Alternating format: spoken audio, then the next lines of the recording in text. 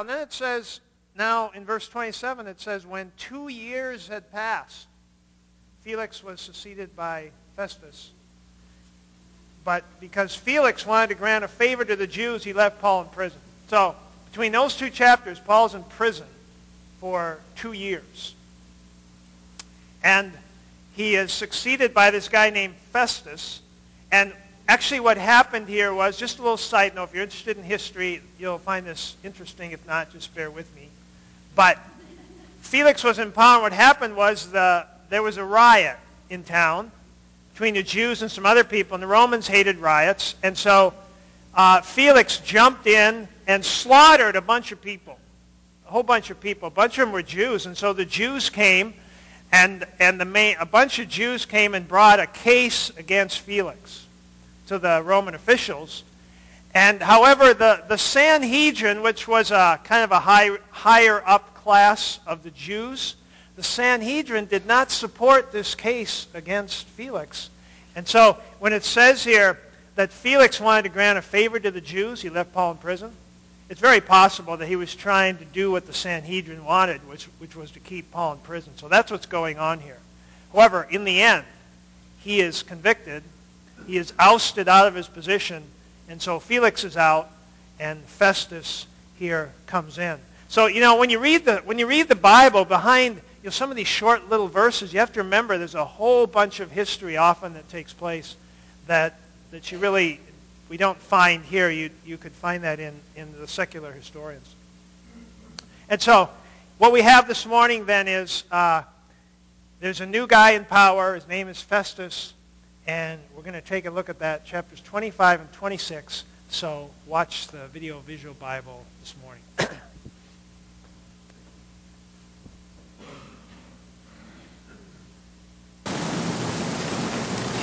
3 days after arriving in the province, Festus went up from Caesarea to Jerusalem, where the chief priests and Jewish leaders appeared before him and presented the charges against Paul. They urgently requested Festus, as a favor to them, to have Paul transferred to Jerusalem. For they were preparing an ambush to kill him along the way. Festus answered, Paul is being held at Caesarea, and I myself am going there soon. Let some of your leaders come with me and press charges against the man there, if he's done anything wrong. After spending 8 or 10 days with them, he went down to Caesarea. And the next day he convened the court and ordered that Paul be brought before him. When Paul appeared, the Jews who had come down from Jerusalem stood around him, bringing many serious charges against him, which they could not prove. Then Paul made his defense. I have done nothing wrong against the law of the Jews, or against the temple, or against Caesar. Festus, wishing to do the Jews a favor, said to Paul, Are you willing to go up to Jerusalem and stand trial before me there on these charges? Paul answered, I am now standing before Caesar's court, where I ought to be tried. I have not done any wrong to the Jews, as you yourself know very well. If, however, I am guilty of doing anything deserving death, I do not refuse to die. But if the charges brought against me by these Jews are not true, no one has the right to hand me over to them. I appeal to Caesar. After Festus had conferred with his council, he declared, You have appealed to Caesar. To Caesar you will go.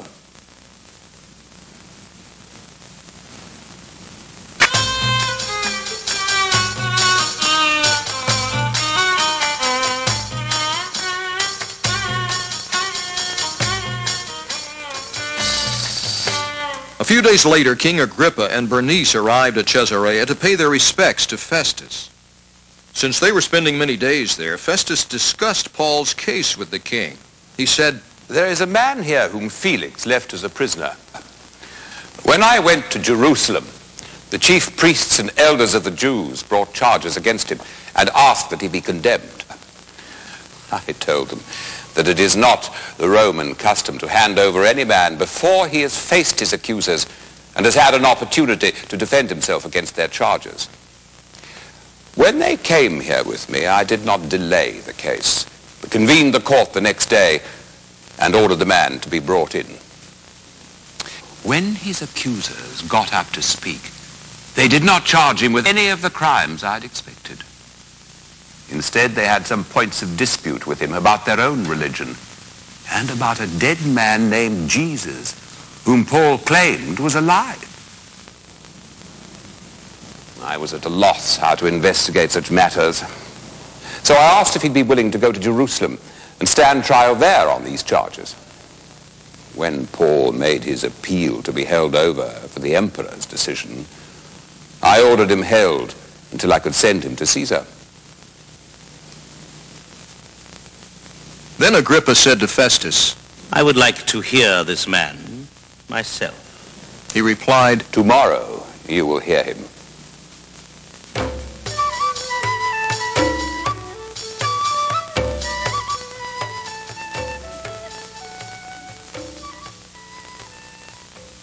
The next day, Agrippa and Bernice came with great pomp and entered the audience room with the high-ranking officers and the leading men of the city. At the command of Festus, Paul was brought in.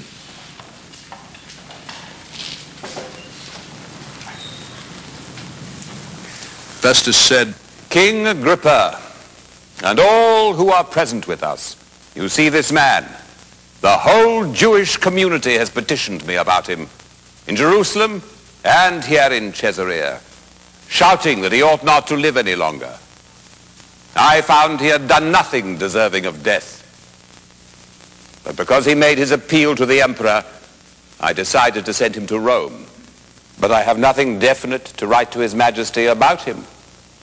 Therefore, I have brought him before all of you, and especially before you, King Agrippa, so that as a result of this investigation, I may have something to write.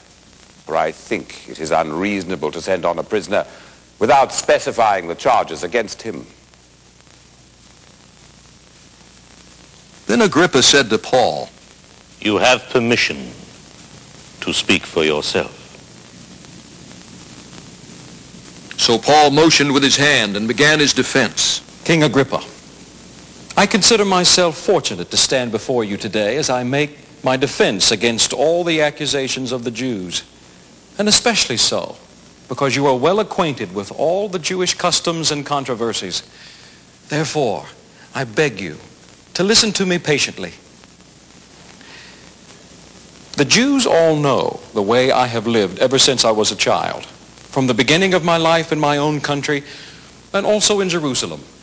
They have known me for a long time and can testify, if they are willing, that according to the strictest sect of our religion, I lived as a Pharisee. And now, it is because of my hope in what God has promised our fathers that I am on trial today. This is the promise our 12 tribes are hoping to see fulfilled as they earnestly serve God day and night. O King, it is because of this hope that the Jews are accusing me.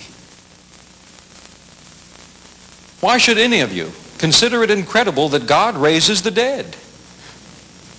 I too was convinced that I ought to do all that was possible to oppose the name of Jesus of Nazareth, and that is just what I did in Jerusalem. On the authority of the chief priests, I put many of the saints in prison. And when they were put to death,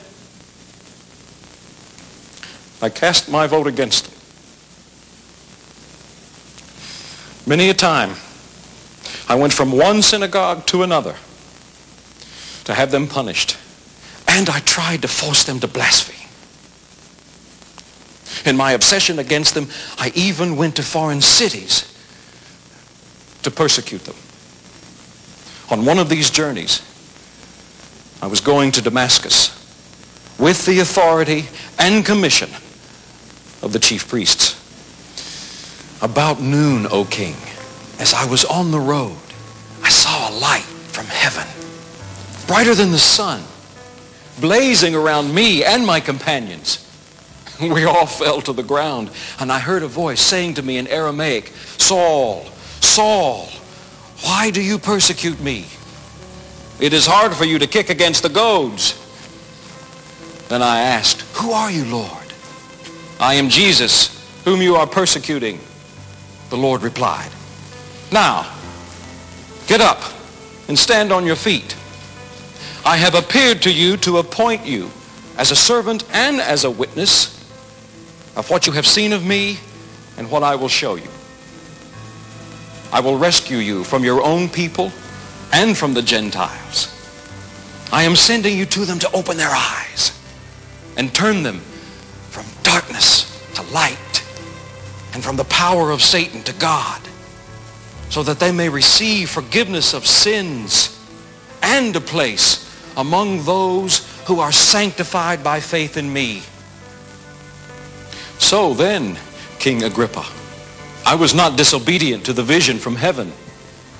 First to those in Damascus, then to those in Jerusalem and in all Judea, and to the Gentiles also, I preached that they should repent and turn to God and prove their repentance by their deeds. That is why the Jews seized me in the temple courts and tried to kill me. But I have had God's help to this very day. And so I stand here and testify to small and great alike.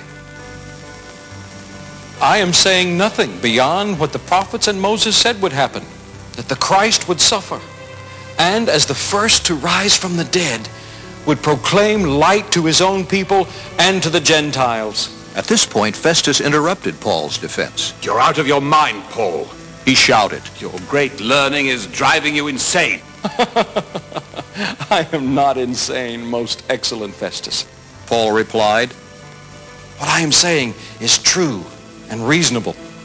The king is familiar with these things, and I can speak freely to him. I am convinced that none of this has escaped his notice, because it was not done in a corner.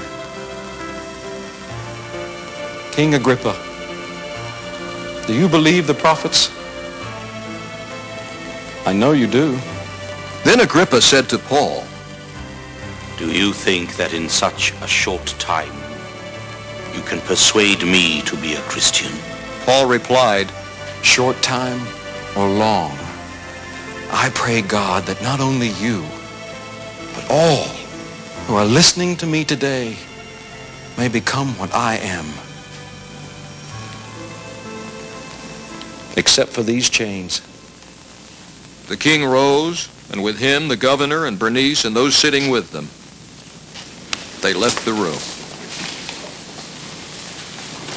And while talking with one another, they said, This man is not doing anything that deserves death or imprisonment. Agrippa said to Festus, This man could have been set free if he had not appealed to Caesar.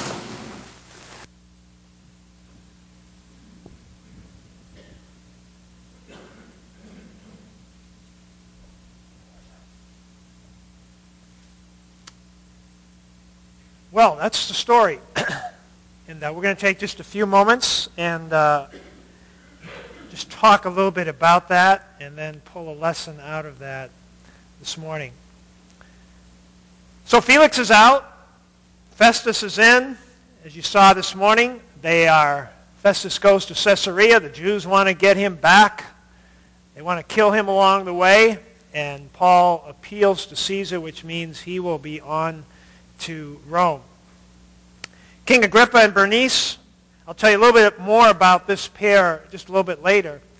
But they come to town for a few days, and of course Festus is trying to figure out what to write up to send to Caesar in terms of what are exactly the charges that they are bringing here against Paul. Notice in verses 19 and 20.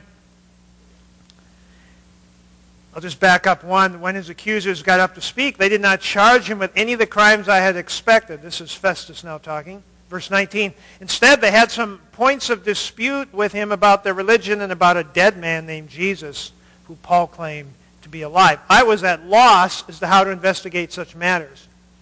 And so, they're having a hard time nailing down what the crime is, and the reason is there is no crime. So they're trying to figure out what it is that the Jews are saying that Paul has really done wrong.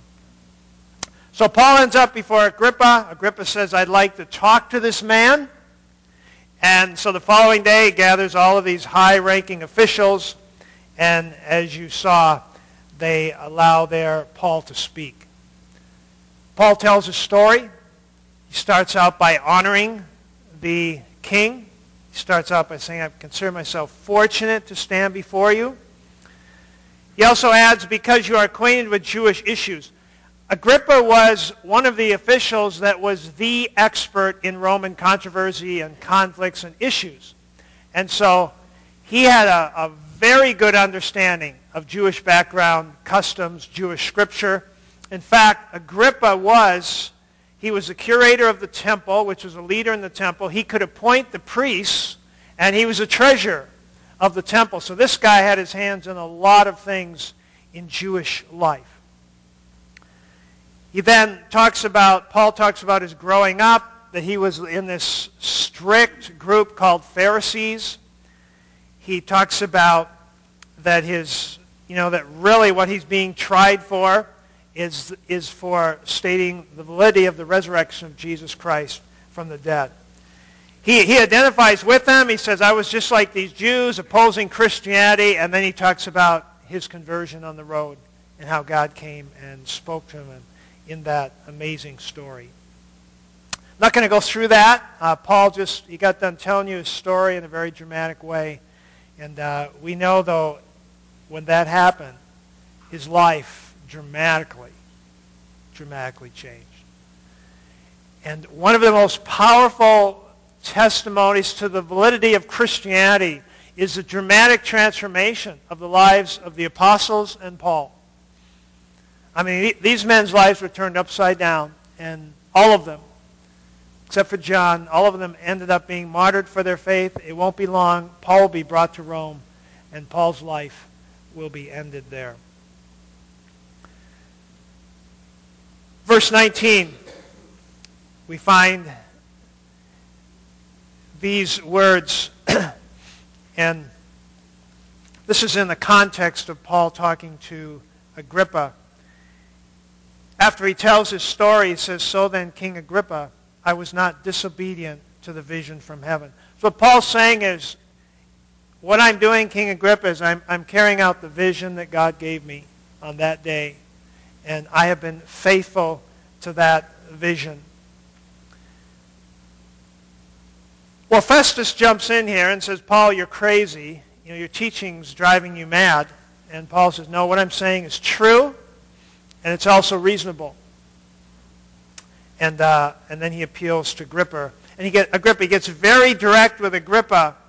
And, he says, Agrippa, do you believe the prophets? And he doesn't even wait for him to answer. He says, I know you do. And this is this had to be a really powerful moment in time when, after Paul's appeal, you kind of picked up a little bit of that sense. We don't know, of course, exactly what Agrippa's response was. And there's actually two interpretations of this. If you have the NIV, which we read from this morning, it says, do you really think you can persuade me in this brief encounter?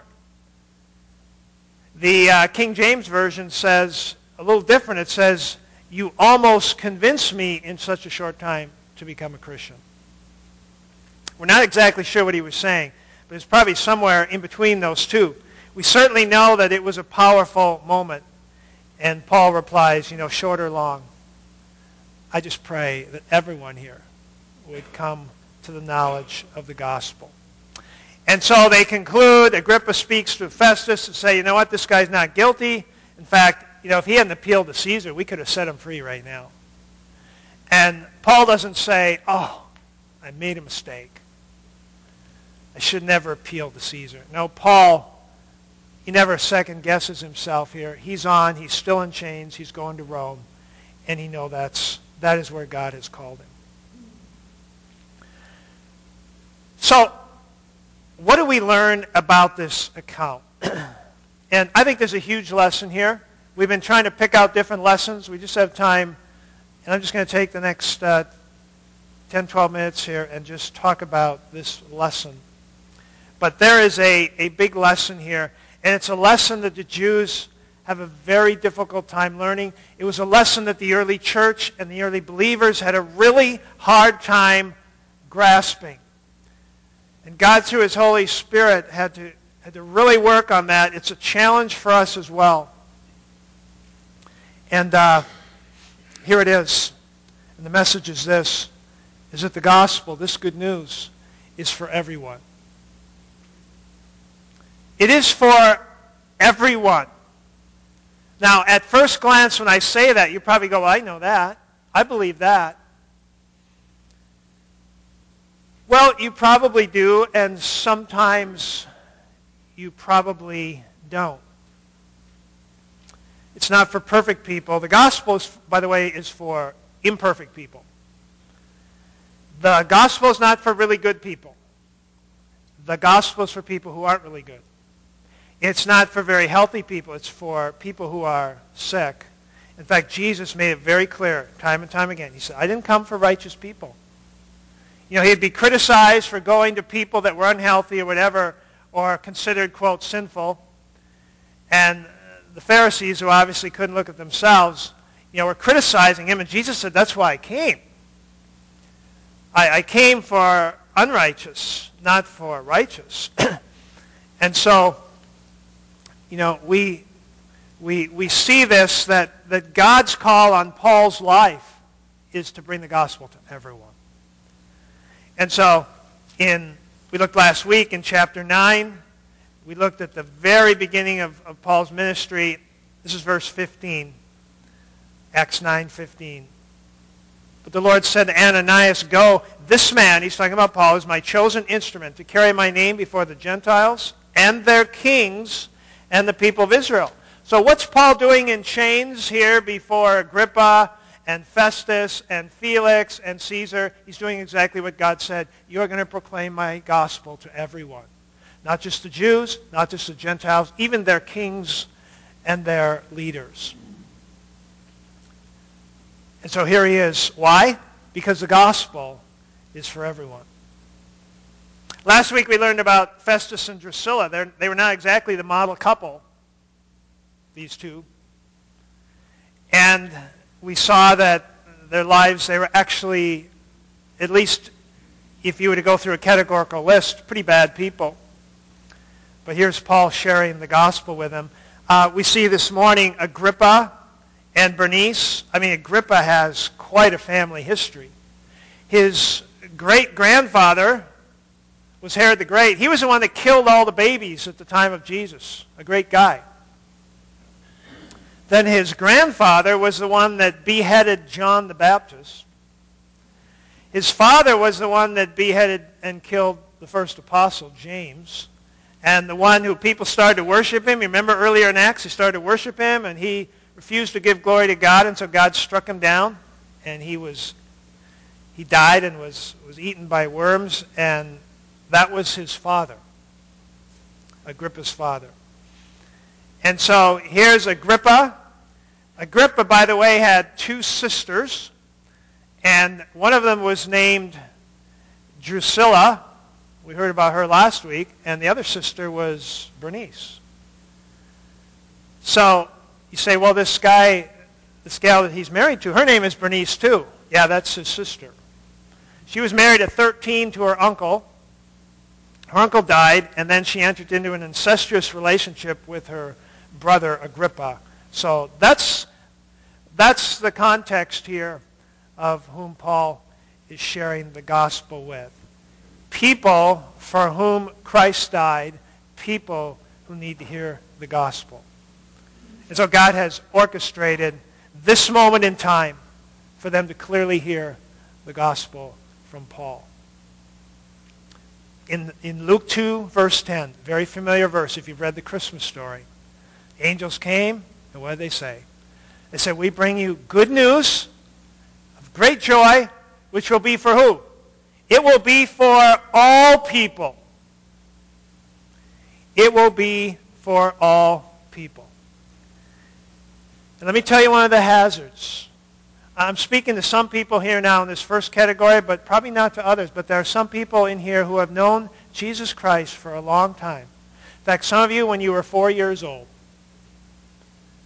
You grew up in a home, you were fortunate to hear about Christ, and you made a decision. And there's a hazard as you know Christ for a long time and as you experience his power in your life. And you very subtly began to see people and make judgments. It happens very subtly. We have, I can relate to that. We kind of have become known as the smoking church here, probably. We have kids that come over from the school to smoke. They walk by my window every day. And we could call the cops and shag them off of here. And we probably have a right to do that. Maybe some of you think we should do that. But I'm kind of thinking, yeah, that's the church that calls the cops and shags us off the property. And, you know, one day Brad and I were out here, and one of the gals came up. She came up, and just out of the blue, she said, "My dad died last week." And she kind of started to blink her eyes like you could tell she hadn't processed this at all. And Brad said, "Why don't you stop by this week and we can talk about it?" Someone just popped in this week and just popped in. That had been a young person and going, you know, I think I need a church. And so, you know, I see those young people walk by, and sometimes they have, you know, their pants are just about falling off, and their hair's in their eyes, and they're lighting up a cigarette. And I'll be honest with you, and I really work at not doing this, but sometimes I go, man, what a loser. And you know what? When I say that, or I think that, I wonder who the loser is. I mean, I wonder if God looks down and says, man, you know, you're looking at the outward appearance. I look at the heart. See, I grew up in a time in my life when I always made the starting lineup. Whatever team I went out on, I always got to play.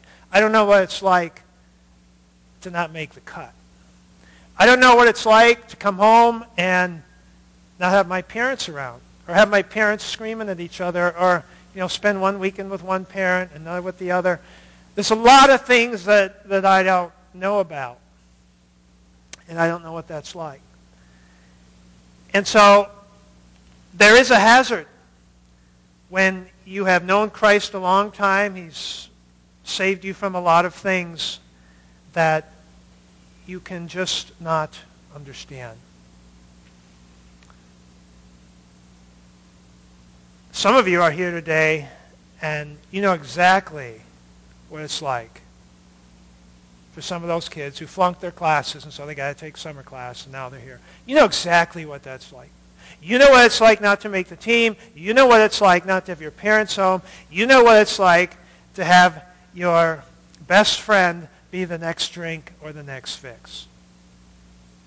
Some of you know all too well what that's like.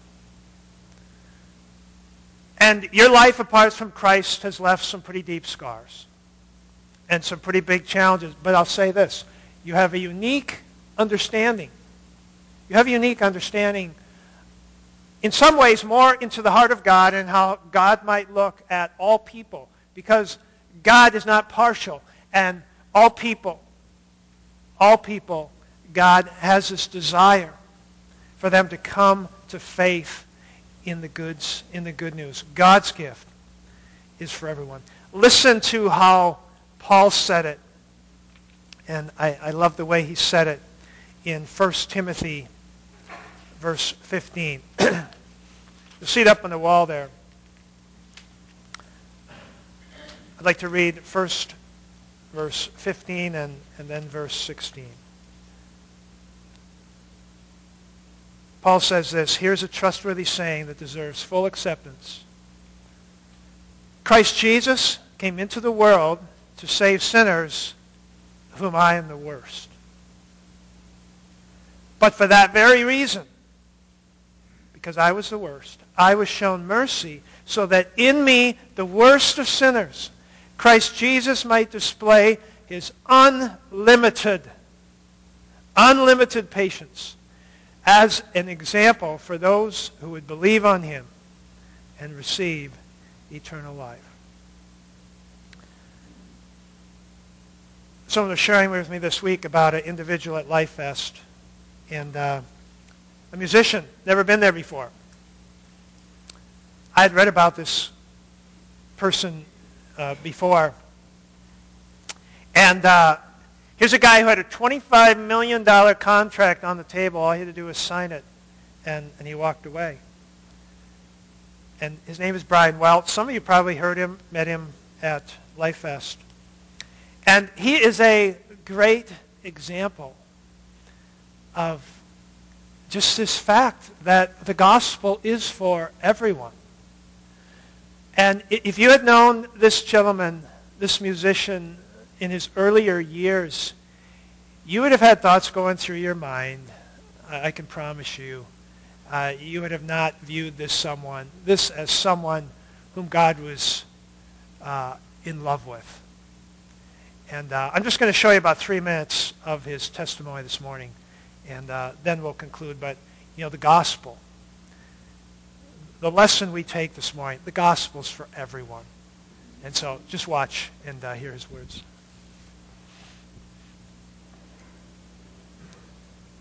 My real estate broker, Eric, he said, Brian, I don't mean to be weird with you. I hope you don't take this the wrong way, but I felt the scripture like jump out at me. I've never done this before, so I don't really know how to do this, but I felt like this would mean something to you. Matthew 11:28. Come to me, all who are weary and burdened, and I will give you rest. I remember all tweaked out. I looked up in the dictionary, weary. I looked up burdened, and I pulled the scripture apart, and I was like,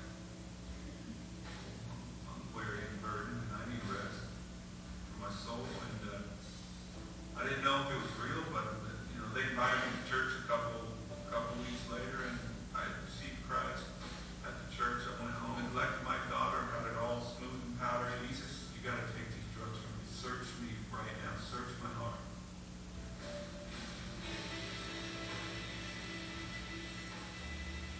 Father. I felt so much fatherly love from heaven. And it was like, I don't condemn you. I love you. I love you. It was just love. And instantly, that love from God came into me. It was so powerful that the next day I threw away all my drugs. And I quit corn. I was like, I'm quitting corn, and I'm going to raise my kid. Because my kid, like I got the love from God coming to me, and then it came out of me to my kid. It changed me. My heart was changed like that. And I was like, Jeanette, Daddy's going to be home with you all the time. I'm quitting my career. And her face lit up, and she's like, for me, she felt so special. And God used her to save me, to save her life later on. My dream came true way more than I dreamt about. I made more money. I played bigger shows. Houses, cars. I tried drugs. I tried sex. I tried everything to try to get pleasure out of this life. And I thought that I could fulfill my life with all this stuff by having my dream come true. And it came true. But it didn't fulfill it. When Christ came in, that feeling, he gives you the gift of understanding life, which is everything was created for Christ and by him, and we're created to be with him. And it's the most incredible feeling because you're where you belong. And contentment is given to you in life because you don't have to look anywhere else. And you're exactly where you need to be. And the question about life is answered. I'm Brian Head Welch, and I'm second.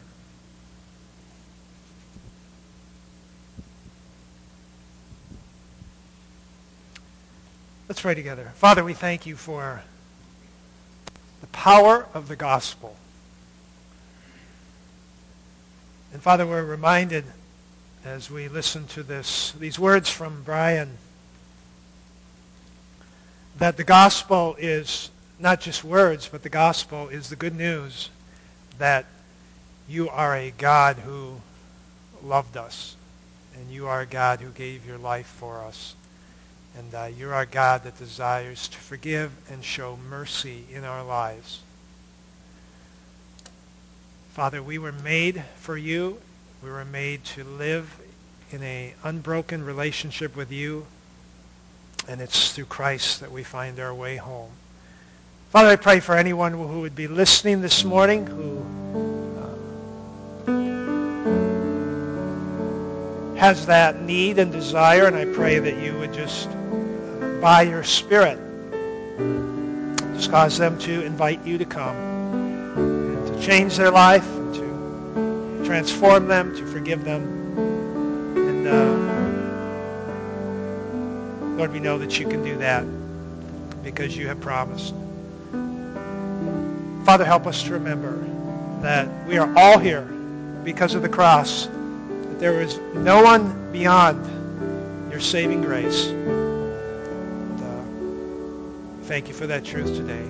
Pray this in Jesus' name. Amen. Wow, what a message today. Let's worship this King for us.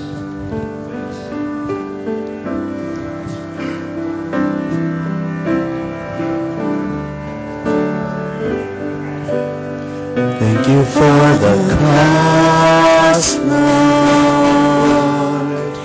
Thank you for the price you paid, bearing all my sin and shame.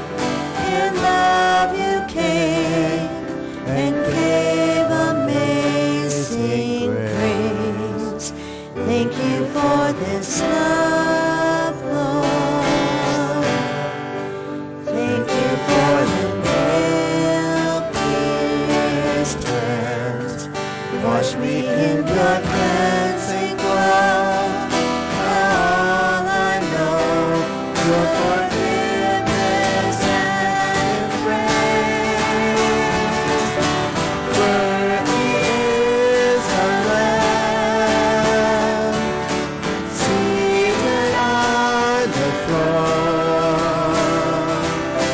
Crown you now with many crowns. You reign victorious, high and lifted up. Jesus, Son of God, the darling of heaven, crucified. Worthy is the Lamb. Worthy is the Lamb. Thank you for the cross, Lord. Thank you for the price you paid, bearing all my sin and shame. In love you came and gave amazing grace. Thank you for this song, Lord. Thank you for the nail-pierced hands. Wash me in your cleansing flow. Now all I know, your forgiveness can embrace. Worthy is the Lamb, seated on the throne. Crown you now with many crowns. You reign victorious, high and lifted up. Jesus, Son of God, the darling of heaven, crucified. Worthy is the Lamb.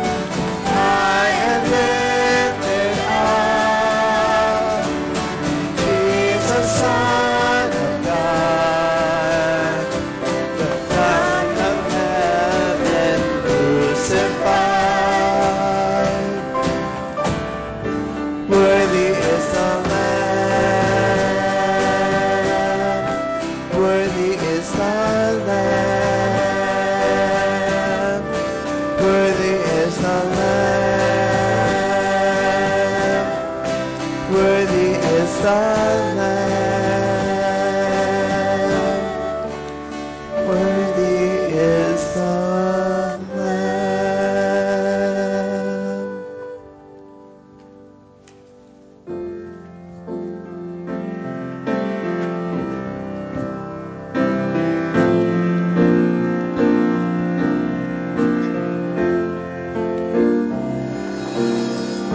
We bow our hearts, we bend our knees.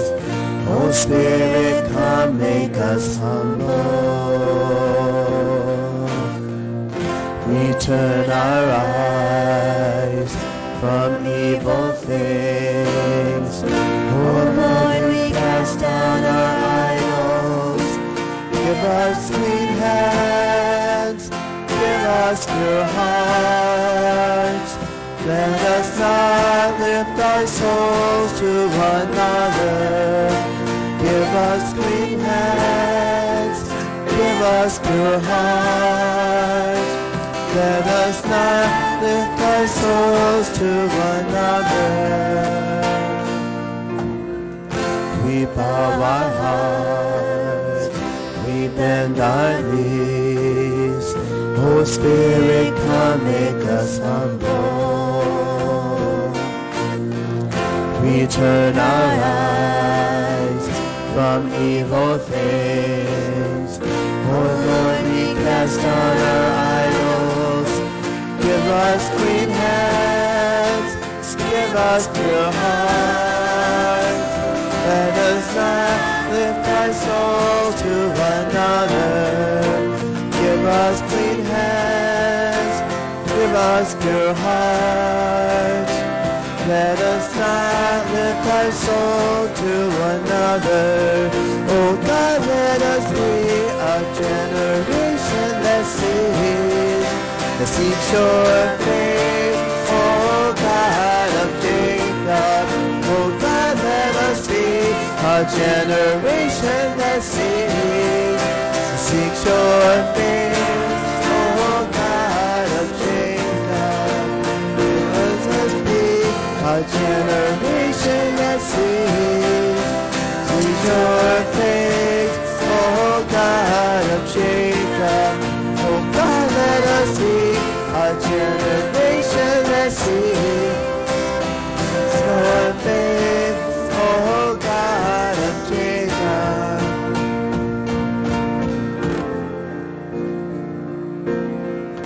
We bow our heart, we bend our knees. Oh Spirit, come make us humble. Jesus, we bow our hearts, we bend our knees before you.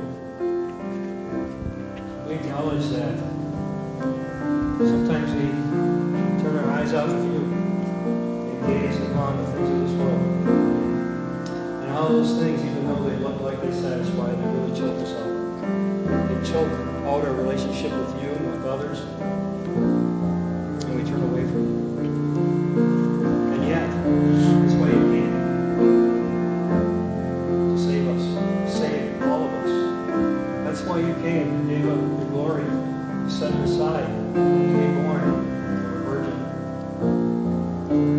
You came, humbled yourself, even the death on the cross for us.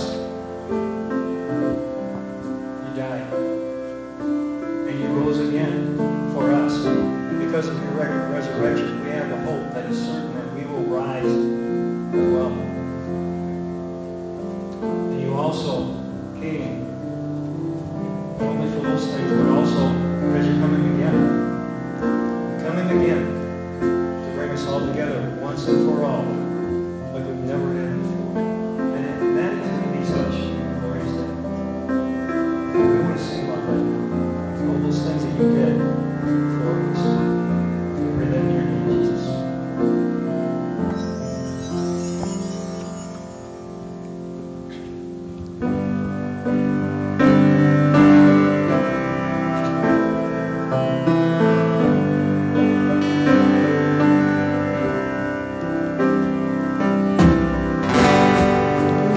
One day when heaven was filled filled with His graces. One day when sin was as black as could be, Jesus came forth to be born of a virgin, dwelt among men, my example is He. The Word became flesh and the light shined among us, His glory revealed. Living He loved me, dying He saved me, buried He carried my sins far away, rising He justified, freely forever. One day He's coming, oh glorious day, oh glorious day.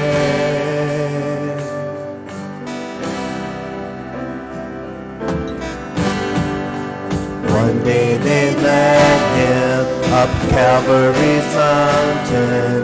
One day they nailed Him to die on a tree. Suffering, anguish, despised and rejected, bearing our sins, my Redeemer is He. The hand that healed nations was down on a tree and took the nails for me. Living He loved me, dying He saved me, buried He carried my sins far away, rising He justified, freely forever. One day He's coming, oh glorious day, oh glorious day.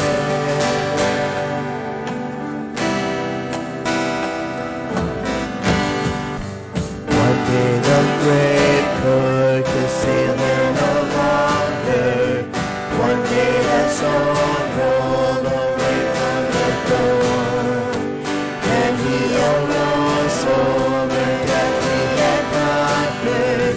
Now He's ascended, my Lord and Lord. Death could not hold Him, the grave could not keep Him from rising again.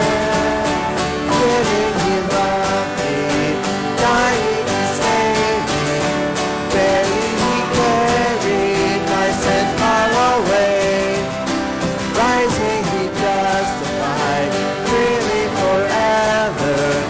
One day He's coming, oh glorious day, oh glorious day, glorious day.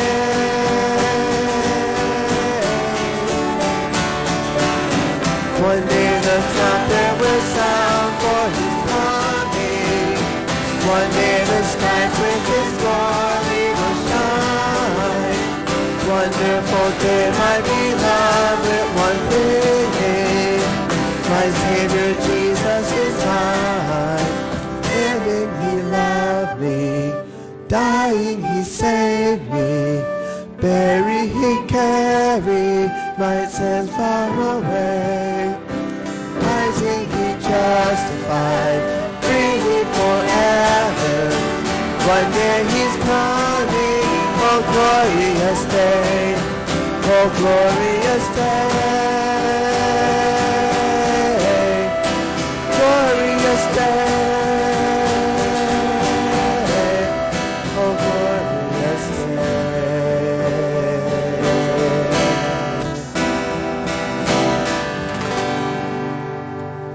Thank you, Jesus, for doing all of that for us. What a glorious day. In Jesus' name we pray. You are dismissed.